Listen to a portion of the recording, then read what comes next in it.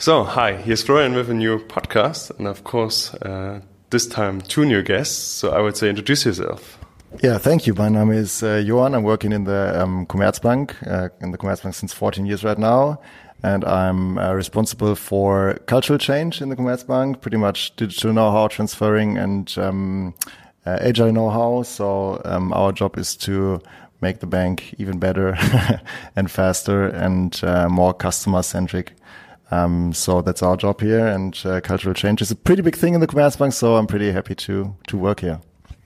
Hey, I'm Sebastian, working in the same department and so the same topics as well. I'm working in Commerzbank since 2014 and worked for different departments and now finally also part of the cultural change team. You said a lot of things next to culture change, also customer-centric and so on. So can you go a bit more detail on the certain things you said? Yeah, of course. 2 years ago, the Commerzbank, our CEO, our board said we need a new strategy, and it was pretty much about becoming a digital enterprise. And they found out, and luckily they found out, that becoming a digital enterprise is not only making digital processes or developing new fancy apps or stuff. Everything starts with the culture and with the way of how we work together. So banks, to be honest, have not been the most customer-centric industries in the world since the last 150 years. But we see, or the bank sees as well, that the customer behavior is changing due to digitalization and digital platforms. And so, yeah, they say we need a department for taking care of the cultural change and of the way we work together. So we always go one step back and say, no, it's not only the method or a fancy brand new app. It's more about the way how we communicate, how our innovation is going, how we handle the failure of culture here, how we work together. This is what we take care of, or trying to take care of, and try to start a movement. It has been called change management, but once you say change management in the bank, the door slams and the people are avoiding you. So we call ourselves cultural change. Yeah. So you said it yourself. It's quite a challenge to change an old organization, which is historically always has no need to change. What was your main ways to start the process, and what you learned on the way? I think the most important point is to explain the why. So, and to make the strategy, which we started in 2016, transparent to the employees, and to get the commitment from them while we're explaining the strategy and the reason behind the strategy. So it's always about the why. And you gain the commitment, and you only can be successful if the whole workforce works for the same goal.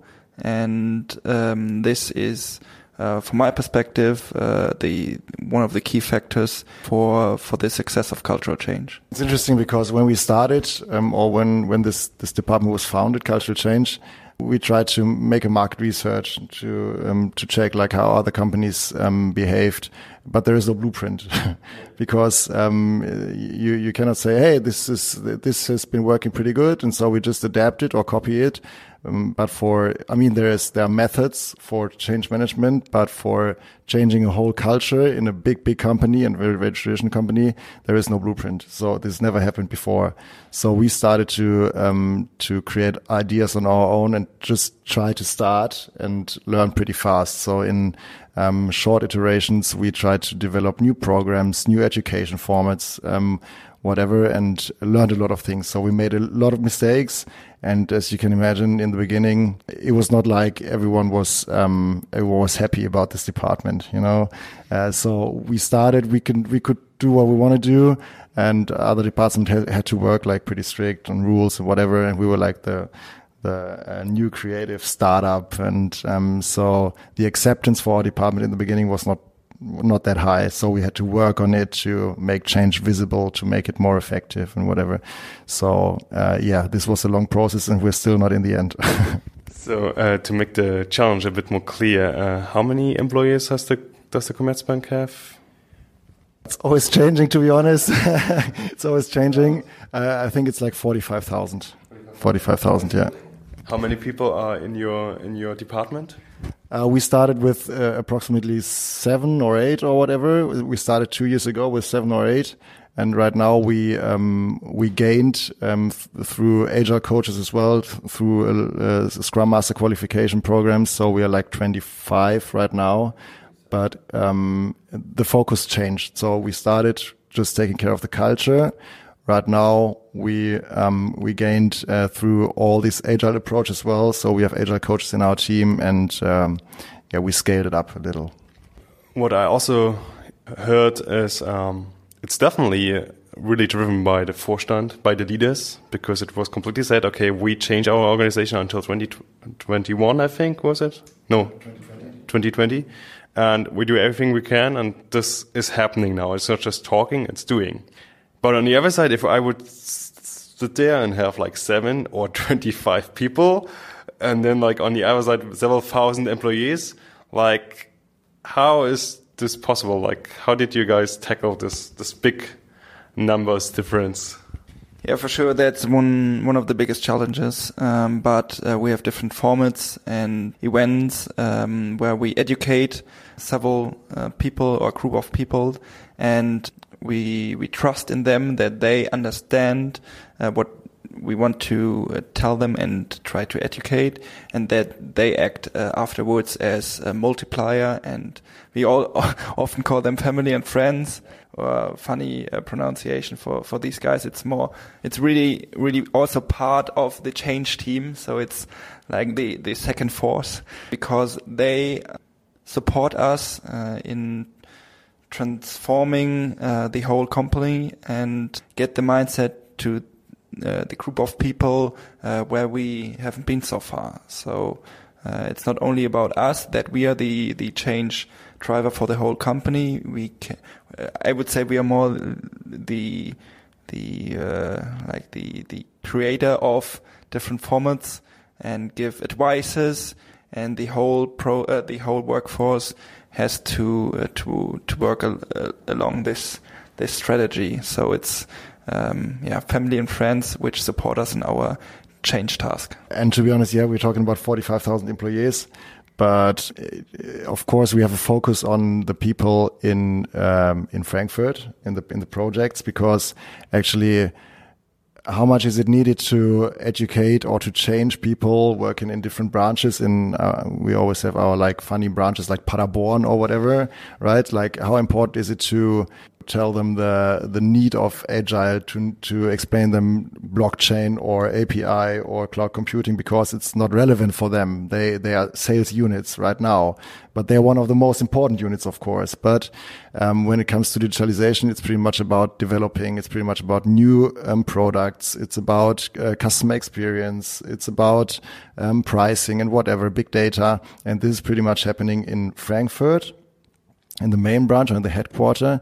So we don't have to take care about 45,000 people with this little team. It's more we focus on Frankfurt and the developing units in order to teach them getting faster, better, more customer orientated, and everything else will happen in the units, in the sales units afterwards. So it's more or less about, like, I would say 10 to 12,000 people, but it's still a number. Yeah, it's definitely still a number. But it's interesting if you say you're definitely customer centric, and you brought the example up that the sales department in Paderborn is not part of it. Because out of my experience, to be customer centric, you should work with the customers the most and develop the innovations with them together. So especially with your example, like the people in the branches and the sales departments, they're like the most important people because they know the customers best. But I also understand your challenge that like it's a super spread. So how you handle that. That's interesting because we always promote the people in the branches, and one of the systems of the Commerzbank is that people from the branches can work in Frankfurt in projects as experts for 1 or 2 years. So they give away the people for 1 or 2 years, and so they can work on products because they know the customer best. Yeah, right. Actually, to be honest, banks are not that good in innovating or asking the customer first or MVP or whatever, right? We have regulatory, we have the ECB in the background. We have pretty much circumstances that are more like obligation and not like, oh, we can try and fail and whatever. But of course, it's like we have to put the customer in the focus. What is happening in the branches right now, of course, because they are the most important people. But when it comes to developing, we try to integrate them with their experts, with their opinions, and try to develop together. But it's always tough, right? Because they live in Paderborn or in Bielefeld or wherever, have their families there. How flexible are they to work with us, right? And how flexible, and this is a matter of culture, is the headquarter to listen to those people. This is not a method. This is not Agile. This is not Scrum. This is just a matter of culture. Am I good in feedback? Am I good in listening? Am I good in communication, right? And this is more a matter of culture than a matter of technology or whatever. It's interesting because you said you are there for transforming the culture. So I know, for example, of a company, I think it was HDI. What they do is every employee, it doesn't matter where they work, they can forward ideas they have.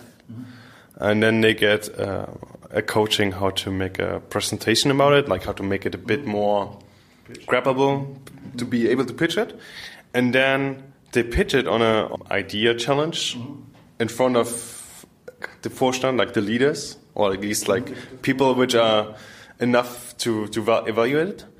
And now comes the hook, because this alone wouldn't be so cool. But the hook comes that if they get accepted, like if they say that's cool, you want to do that, they get free of their daily job like for like for 3 months or something, and they can only work on this idea. Yeah. And this is the biggest thing, because on the other side, if you just present an idea and nothing happens, like you lose motivation. But if you know, because it was said and you saw it, that it happened, that if it's getting approved and people say on the spot there, yes, it's a cool idea, let's do this, then you can work on this for real. And this is, I think, this makes a big difference. This is one part of the solution, right? It's about ideas management. And to be honest, we had the same, like public television, Shark Tank, Höhle der Löwen, whatever. Of course, we look around and just adapt things that are working pretty well. And Shark Tank is a pretty good format in order to pitch your idea and to get investors in and to realize your idea. We had the same. We tried it like 3 or 4 times, called Amaze Me. I think we called it Amaze Me. And this is how we started, right? We just thought about what is good, what's working pretty good, like in television or wherever. What can we adapt? And we tried it, but again, it didn't work, or it didn't came to a scale format or whatever because of the culture, right? The idea was there was a concept, there was a PowerPoint. There was once the Vorstand as well in a session, and it was cool, but when it comes to realizing it, it fails. And that's exactly due to acceptance or no acceptance of the board members or whatever, right?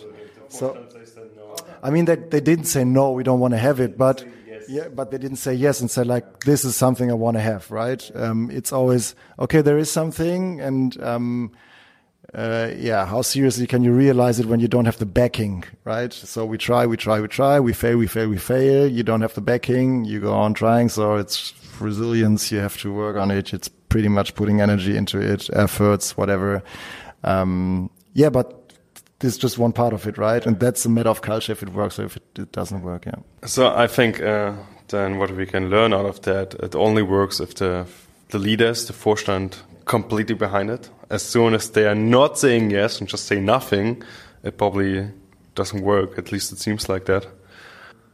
What are the other learnings you took out of the process? Because you already said like you made a lot of mistakes, which is always good because someone can learn. So what are other examples of learnings you had? As you mentioned before, you need an enabler, a person who empowers you to change or to try something out, maybe support you in this process. Another factor is that you have to tell the same story at least 7 times until people not only understand but also live in the same way. Because for you, if something is clear, it isn't sure. You can't ensure that for somebody else he understands or thinks in the same way. So you have to at least tell the story 7 times, and therefore we made the same experience. So sometimes we were very frustrated because we thought, okay, what should we do until the people get the story behind? Why is it so complicated for them to understand what we want to tell them? This was also a learning for us, that we have to tell the story from different perspectives to see, maybe, for example, that the guys from corporate markets have a completely other mindset than the IT guys, and that we have to understand that and to adapt and to fit to their mindset, and to tell them in the way that they get the point which we want to send. And we also had some other fails. So we always initiate and create new formats. We had good examples like MyFail. Maybe we can tell something later, about that later on. But we also had some formats where we thought, okay, the workforce is already ready for it, for like a communication platform, which completely failed. This was also a learning for us, and we had to say, okay, we tell the workforce, fail fast. You have to get this mindset. And this was also, it was hard for us because we took a lot of effort in this format and had to accept at the end that there wasn't that a great acceptance which we expected. And this is also a learning for us, that you learn through failing. And these are my 3 big learnings out of the cultural change time. What we started too late in our department was to implement an NPS for our formats, Net Promoter Score. So we asked too late for feedback. NPS is Net Promoter Score. So how much would members of our formats or whatever recommend this format? And say like, hey, this is recommendable. You can, I would come again, or I would recommend it to my colleague or whatever. So NPS is you rate the format or the event or whatever, or the qualification from 1 to 10, and everything up from 9 is highly recommended, and it's a promoter. This is a pretty common system for rating events or whatever. And we started too late to implement a feedback mechanism. Although feedback is one of the strongest values in the agile world, right? And so we started too late, and this was one mistake. Maybe otherwise we could have checked if things are really successful or not. As well, I think as we just started on a green field, we started maybe too late putting up goals, our own goals for always 1 year or for half a year. So we started, but we didn't have like KPIs because how can you measure cultural change? There is no blueprint, as I said before, but we started this year to make hard goals. So like in numbers as well. So how many people do we want to reach? How many agile coaches do we want to qualify? How many events do we want to have? What kind of NPS do we want to? So we started to track ourselves a little bit too late. This is something I would recommend. If I could do it again, I would start earlier, of course. But yeah, we of course we're doing a lot of mistakes, and maybe our communication, because of course we want to be different, right? We want to communicate in a different way, and sometimes we are pretty edgy, so we are a little bit over the edge and too creative, and we say do instead of the, and some people are like, oh, this company is not ready for the do, right? But we just do it. We just start. And of course you have fails. And of course you are like sometimes over the top and people don't like it. But actually we don't have the time to wait. We just need to start. Just to get back to your first point, you said like you need to tell something sometimes 7 times before people understand it. How do you know that they really understood it? Yeah, you cannot measure it, but you feel it. Okay. As soon as people are promoting you and start to change their behavior, so when they start trying things out, being brave, communicating in another way, they have the awareness, they empower other people to read, to watch videos on YouTube, to visit workshops. As soon as this thing is there, you feel like something changed. But as you said before, seven is a golden number for us. It takes a lot of time, right? And to be honest, we're totally in this transformation. The world is changing so fast, and it will change faster every day. And you always ask yourself, are we fast enough? Do we have to be more radical? Do we have the time to tell it 7 times? But right now, that's our solution. We don't have another solution. But in our perspective, it could be way more faster. And we would be happy just to tell the story twice instead of 7 times in order to transform or change the people. But yeah, every move in the right direction is a move. So we have to appreciate, right?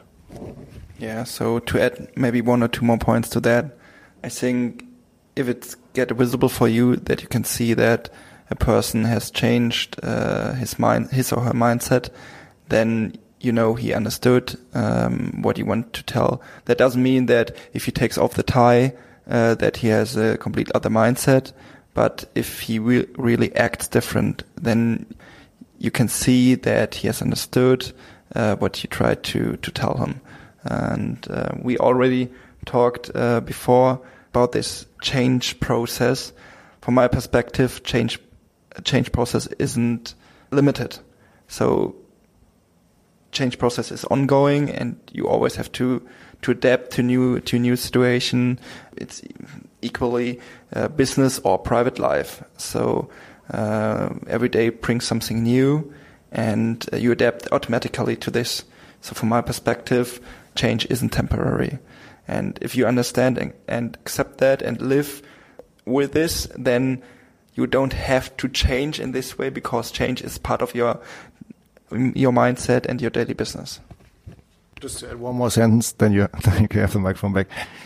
When people see the necessity of change, we are successful. So when they see this is the only way we could survive or we can get better, then it's successful. Now I have 2 points. The first point was really good. There's also some, also learning from Never podcast. They was asked, how do you know what innovation is and if innovation works? The easy answer was if it leads to behavior change. Your product is only good if it brings behavior change. People do something different because of it. And this is then probably the same here. So how you said, you know that they understood it, and you know what you try to do worked because people change their doing. If you say you do a lot of events to reach people, you force people to come to these events, or you just write in the wiki or somewhere, hey, here at 6 p.m. there's a cool meetup, come here. So how do you get people close to you and get people to listen to you? Yeah, just forcing them. It's easy. No, actually, we don't want to do things that are not helping people. So everything we offer is reaching out the hand in order to get the people on track, right? For change. So this is why we measure the NPS as well. We don't want to do things that are not helping the people. And in all this big circus of change, people have a lot of questions, but sometimes they are not like brave enough to ask them. So we try to break or tear down walls in order to reach hands to make this picture complete and give them the chance to ask questions, like the most stupid questions you ever might have asked, but it's all right. So we try to communicate like this, pretty honest, pretty clear. We don't want to have like a positive communication style.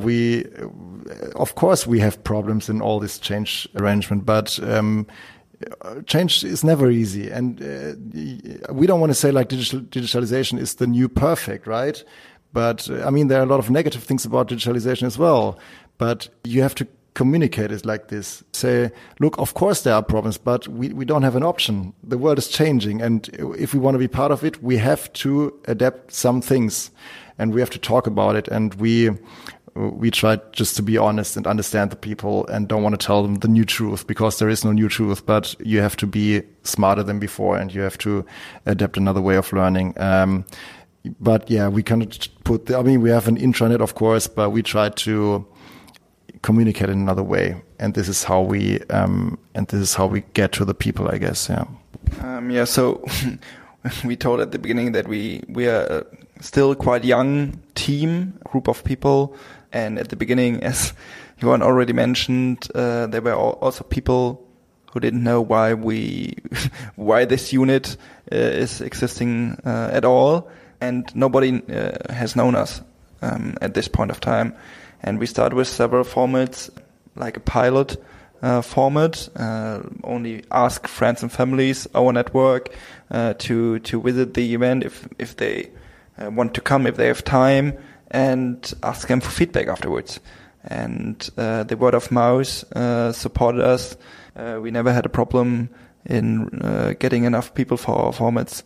So we had more or less another problem, that we were always looking for bigger places where we can get more people to our events, and several formats which we started at the headquarter are already out of the headquarter and went into these different regions, were copied by people there or in cooperation with us. So word of mouth is supporting us quite good, and I think it would be the wrong mindset. So we are back at mindset if we force somebody to come to our event. So because then you can tell whatever you want to. If you force somebody, you never get to him or to the person. He has to see the purpose and to be willing to join our event, to understand what we want to tell. Your events are like just for members of Commerzbank, right? Or is it open for everyone? We are thinking about opening them and make them public to invite like customers as well, to tear down barriers or whatever, and to bring all the people together, because this is a question of mindset as well, to bring like customers more into the bank, more to our formats. How do we behave? What questions do we have? Maybe many customers, like even in the corporate segment, they have the same questions. They have the same challenges, like digitalization and whatever. So we could share a lot of knowledge and knowledge concerning when it comes to cultural change or different ways of working together. Right? But we're not this far, but we are thinking about it, and then it takes a little time in the bank to realize it, right? We are not a startup, not yet. And I have another question. You said 2 questions before, I think, that like people need to see the needing of change. And I was thinking on the climate change. Everyone knows we should do something, but you still drive with your car outside because it's easy, and until not the water is until your hips, there's no real pressure, no real seeing of changing. And I would say for a big organization which is not bankrupt and still works good enough, it's the same issue, And also special for the people which work in there, because you're just a little screw of a big engine. So the engine works. Yeah, luckily the engine works, and unfortunately the engine works. So it is both sides, right? Because as you can see, like easily in numbers or our business numbers, like the business is getting harder and harder, and we have more competitions, and we're not earning that money that we earned before, right? Due to different circumstances, which is like customer-wise, which is, of course, technology-wise, which is the competitors are increasing, they are faster, regulatory reasons. So we have many reasons why banks are not that successful like they have been before. But still, banks offer a pretty big comfort zone for employees. To be honest, they didn't do anything wrong, because banks ran successful like the last 50 years. So they did a pretty good job, actually. So what do they think if people are like, our unit is go into their units and say like, look, and right now you need to change. But they didn't do anything wrong, right? So they did a good work. They did a good job.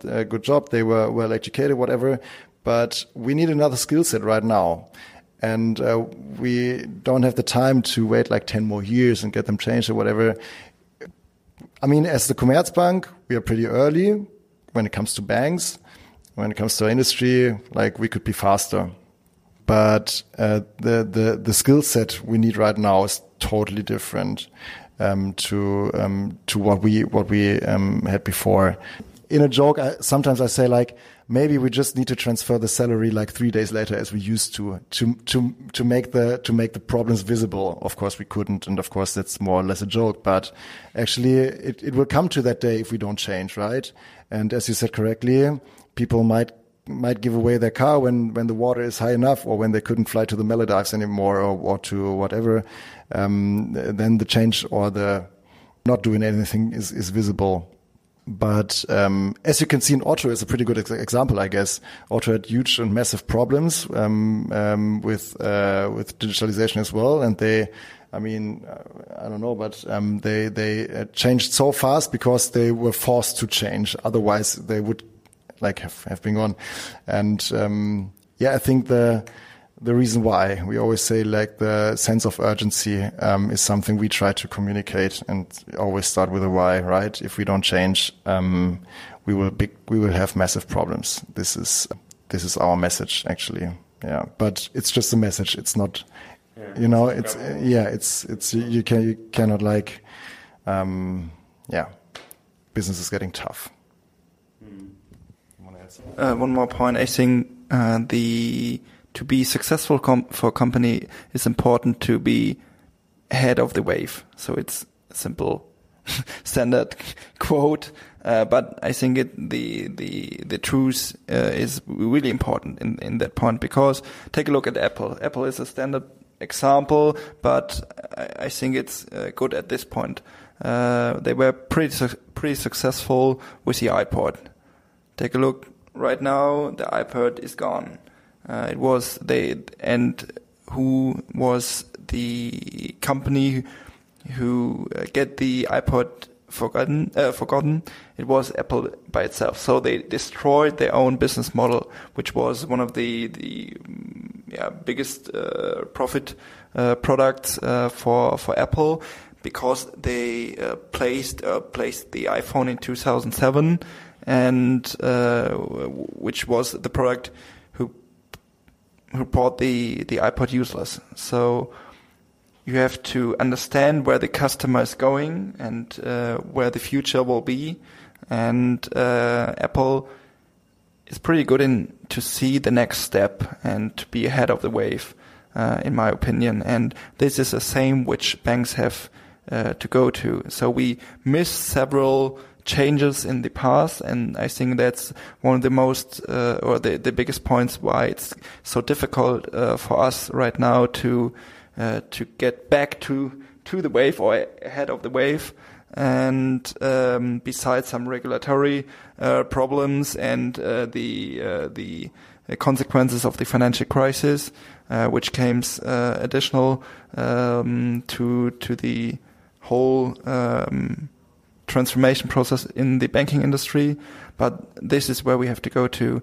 We are still mainly in the mindset that the people or the customers come to us, but we have to understand, okay, we have to see what the customer will need, and we have to offer customers the solution before he even asks for this.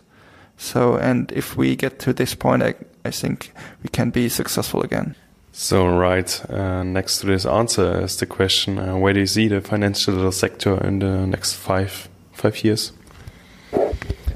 If anyone could tell me that, I would be the most happy person in the world. Banking will be banking is lifestyle. I guess banking will be a lifestyle product. So why do people choose, or like even Berlin people, you know it best, like choose Revolut? They choose N26 as their bank, although they don't have branches. Although you can talk personally to people.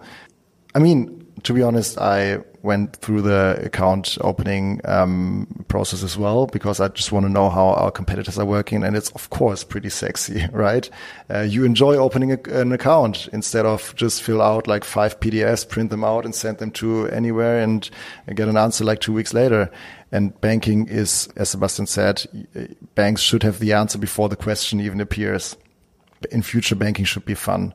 I cannot say, or I cannot tell you about what technology will be dominating bank business, because it could be blockchain, maybe it could be pretty much API solutions as well. We do take care of these technologies as well, but to be honest, as a 150-year-old company, of course, we don't have the brand new IT infrastructure, which is, of course, it has reasons, right? But it's pretty tough to change it. So this is one of our massive competitions, which is obviously there, but it has reasons, of course. So in 5 years, in 5 to 10 years, I think big data will be a pretty big thing, or is a pretty big thing. So I always make the example, when I go to IKEA, right? My bank, as you can see, like when I'm buying IKEA, my bank should know, oh, this guy is moving, so maybe he needs to change his address, maybe he needs some overdraft, maybe he needs whatever. I mean, there are different reasons for a bank to get in contact with your customer when you move, right? And this will be possible with just reading big data right, to be nearly visible as a bank, but always there when the customer needs it. So this will change, and banking will be lifestyle. And I think banking will dramatically change. And we could be happy that Google, Apple, and Facebook is not in banking in Germany, because otherwise we would have another size of competitors here. Yeah. Apple is on the way. Like Apple in cooperation with Goldman Sachs, I think. Yeah, the credit card. Yeah. I think Deutsche Bank helps them a bit in Germany, if I remember right. But we'll see. We'll see. It's not at the end. So if you say, of course, we need to give the customer what he wants before he knows he wants that, how do you do these experimentations? Because transformation itself, agile transformation, means, like for me, okay, you help existing developer teams to be more effective. But like to experimenting with new ideas and testing them with customers, this is like a complete new situation or a different topic. So do you already tackle that, or is this in the coming, or how do you do this, and how you do this parallel to the other one?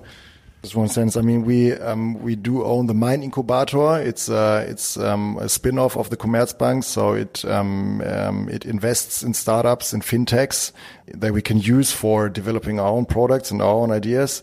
We have an UX, so user experience studio as well here in the bank, which is always open for customers, and customers, like real customers, are always invited. We just launched the new banking app, which was developed with customers together. But again, this is talk to the customers and ask them what they want. It's a matter of culture. It's a matter of how flexible am I on feedback. How flexible am I maybe as a product owner for just say digital banking solutions, to when the customer is saying, no, this is a function I don't need or whatever. How flexible am I to say, okay, then we're going to stop it, because banking is pretty much, no, it's my product and I'm going to do it, and I have the budget and I will do it, right? So it's more a thing of culture. Listen to the customer, get the feedback, do short iterations instead of keep your product and make yourself proud, right? But we have different units trying to develop this. But in the first step, it's a matter of mindset, and it's a matter of people, and not like a matter of the amounts of UX studios or spin-offs, right? And I think it's clear that it's a radical rethinking, and it's not always easy to accept that. We see that in our team as well. If we change something, we call it 0 shades of gray, because every one of us has so-called hobbies, which are tasks which we like. For example, holding some presentations or moderations, or creating something which is important and useful, but maybe is not 100% aiming the goal in that moment. but we are still doing it, and we are challenging each other to stay customer focused and to really focus on the tasks which are relevant to improve the customer experience. And this is also which we always, this is a continuous process for changing our mindset. And you ask for the goal or the how does banking look like? I don't know, but I would wish that in 5 or 10 years, or in the best case tomorrow, but it's impossible. But so in near future, let's say near future, people are going into the branch not for a reason because something isn't working, but more or less for a reason or with a smile, coming into the branch with a smile. So in my past, when I made the apprenticeship as a banker, I always saw people who came to me with a problem, and I would be happy if in future the people come into the branch with a smile, or at least with not that negative feeling as it is right now in the most cases. Yeah, quite a good vision. Just to make this also clear, like because you said like you have a UX department and they're sending someone and you test it with them. How do you know that this is really the right thing to do? Because especially Commerzbank, you don't have only customers from 18 to 25 or only customers from 50 to 80. You have like the whole range, which is probably for startups like the N26 a bit more easier, because probably they have all young folks, hipster-like, so it's way more easier to see what your main customer looks like, and especially for the big banks. This is, I can imagine, quite a challenge to say, okay, this is the right thing to do because it helps the most of our customers. So, just the question I always like to ask: what are your favorite books? I was thinking about the question like all the time we were recording. Yeah, actually. Oh, thank you very much. I'm hopefully my father isn't listening, but I'm not a good book reader, to be honest, and I should read more books. I'm really, yeah, I know, but yeah, it's one of my. It's sorry to say, I have potential there. I love to read magazines, to be honest, like T3N, Wired, whatever. It makes me, or it makes me more understanding people and what they like and what is trendy. So understand how maybe new apps are working, why TikTok is that successful, just like trending apps. I try to understand them, try to use them. So I'm not really good in reading like a bunch of books, but I'm good in just trying to understand people and trying to understand trends and why they exist. So magazines are helping me pretty much. As I said, T3N, or colorful magazines. I'm a pretty bad consumer, to be honest. Little tricks are helping. This is my inspiration. Not anymore. And podcasts like Digital Compact or whatever, trying to get them on the train or something like that. Yeah, for me, it's going into the same direction. I would love to have more time to read books, but in the past, be true, I had to read a lot for university. So I have a lot of books at home which I bought in the past, which I want to read, but never came to the point that I had the time, or I would say, okay, now I'm in the mood to read a book or start reading a book, because there were a lot of cases or texts or scripts which you had to read. Right now I'm also in the direction of podcasts. Currently I'm listening to a real estate podcast. It's quite interesting because I like to get a little bit deeper and to get more know-how about real estate. And on the other point, I have not one magazine or newspaper or book which I would say I'm in every day, but I'm more like the hunter of the headlines, and if I'm interested in a certain headline then or topic, then I read more about that. But I use the standard business or news or economic newspapers and magazines to get to be up to date, and then if something is interesting, then I go deep into this topic. To be honest, Netflix can help as well. So just watch Cambridge Analytics, the documentation about Cambridge Analytica. Just watch Black Mirror is a big inspiration as well. So we always recommend people to watch it because it inspires you. It inspires you about technology, what is possible with technology. It's not a one way, right? The digitalization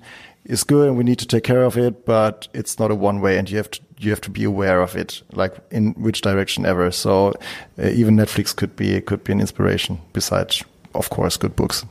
That reminds me on a phrase in the last podcast.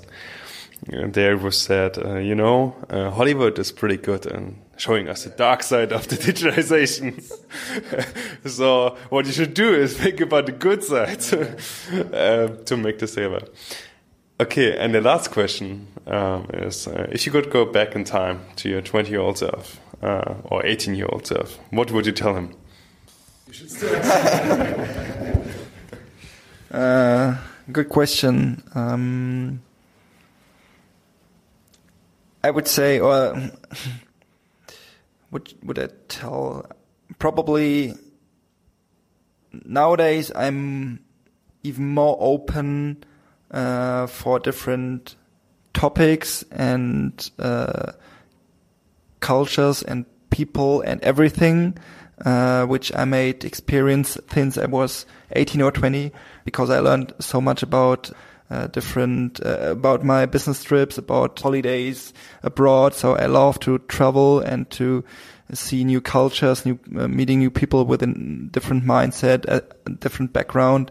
And I would recommend my 18 or 20 years to start even earlier with that. Maybe I had the chance when I was 16, I'm not sure, about 16, 17, to go abroad to the US for 1 year. I didn't do that at this point of time. Maybe I would recommend to do that and start even earlier.